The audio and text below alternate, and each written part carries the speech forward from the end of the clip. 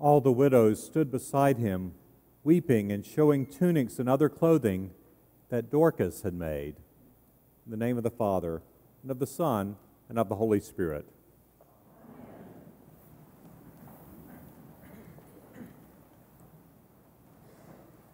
On Thursday, I went to the Benjamin Hooks Library, hoping to find a book to inspire me for today's sermon. In the parking lot, I saw a woman walking away from the library. She appeared to be of African descent, and she had two small girls with her, the older one walking beside her, grasping her right hand, while she used her left hand and arm to hold the little one, who was coughing deeply. The woman was sobbing uncontrollably. I called over to her and asked, "What's wrong?" She said, "I'm going to miss the ceremony."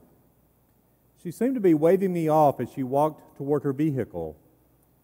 When I got inside the library, I discovered that the ceremony she was talking about was for naturalization of new United States citizens. I went back out to her car, and she was in the back seat, wiping the face of her little girl who had been coughing. She rolled down the window and let me know that her youngest daughter had become sick, both with a coughing fit and with nausea. In essence, the mom was doing what mothers do every day, the messy art of triage. Yes, she needed to be in the ceremony, but her daughter became sick, and tending to her was now her greatest priority. I offered to sit with her children while she went back, but she was understandably protective and wary of leaving her daughters in the hands of a stranger. We agreed that I would keep the girls, but would always be in her line of sight. We went back in and explained the situation to the immigration authorities. It seemed that they may be able to swear the mom in as a citizen in a small private ceremony after the big ceremony. The woman's oldest daughter led us to the children's area of the library, and we sat down and finally had a chance to visit some more. The mom told me she is from Uganda and has been living for the last few years in Batesville, Arkansas, where she works as a rural healthcare resident. She and her husband had been working through the process to become U.S. citizens for over 12 years. Her husband was in the big ceremony. She had planned for this day to go so differently. She had dressed up her little girls in their Sunday best for what would be one of the biggest days in the life of her family. But as you moms here know all too well, often the best laid plans are soon thrown out the window. When they arrived at the library, her youngest girl was coughing and spitting up all over her beautiful little dress. The mom then told me her name, Doreen. I had gone to the library hoping to find a book to help me understand the story of Dorcas, the woman raised from the dead in our passage from Acts. But instead of Dorcas, I encountered a real flesh and blood woman named Doreen. The two have a lot more in common than similar names. Both are women who dedicate their lives to serving their communities. And both are women who face hardships. In the case of Dorcas, she spent a lifetime doing the hard work of weaving clothes, especially clothes for the long-neglected widows in her community. She was one of the first recorded female disciples of Jesus. And most recently, she had suffered from illness, and she died. The followers of Jesus learn that Peter is nearby, and they plead with him to come. When he arrives, the widows are all gathered around Dorcas, almost in a circle. They are holding up and showing Peter the beautiful clothes that Dorcas handcrafted for them. Peter has them leave the room. He then kneels beside her lifeless body and offers a prayer. He uses her Aramaic name and says, "Tabitha, get up." Dorcas opens her eyes, sees Peter, and sits up. He gives her his hand, and they walk back to rejoin the saints and the widows.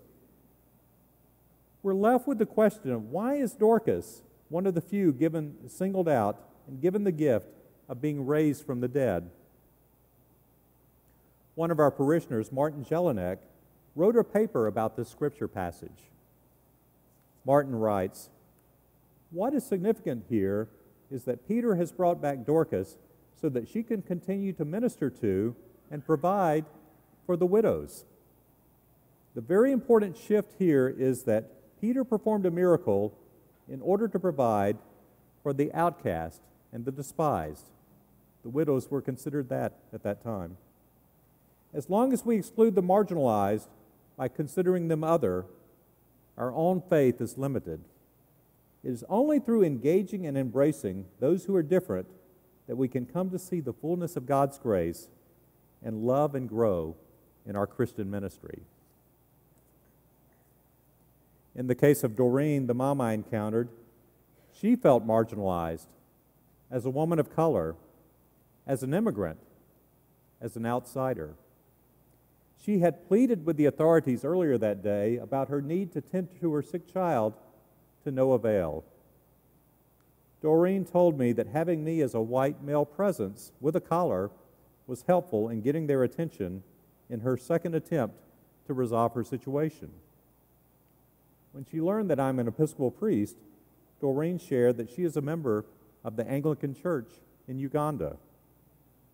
We talked about this approaching Mother's Day and shared thoughts about our own mothers.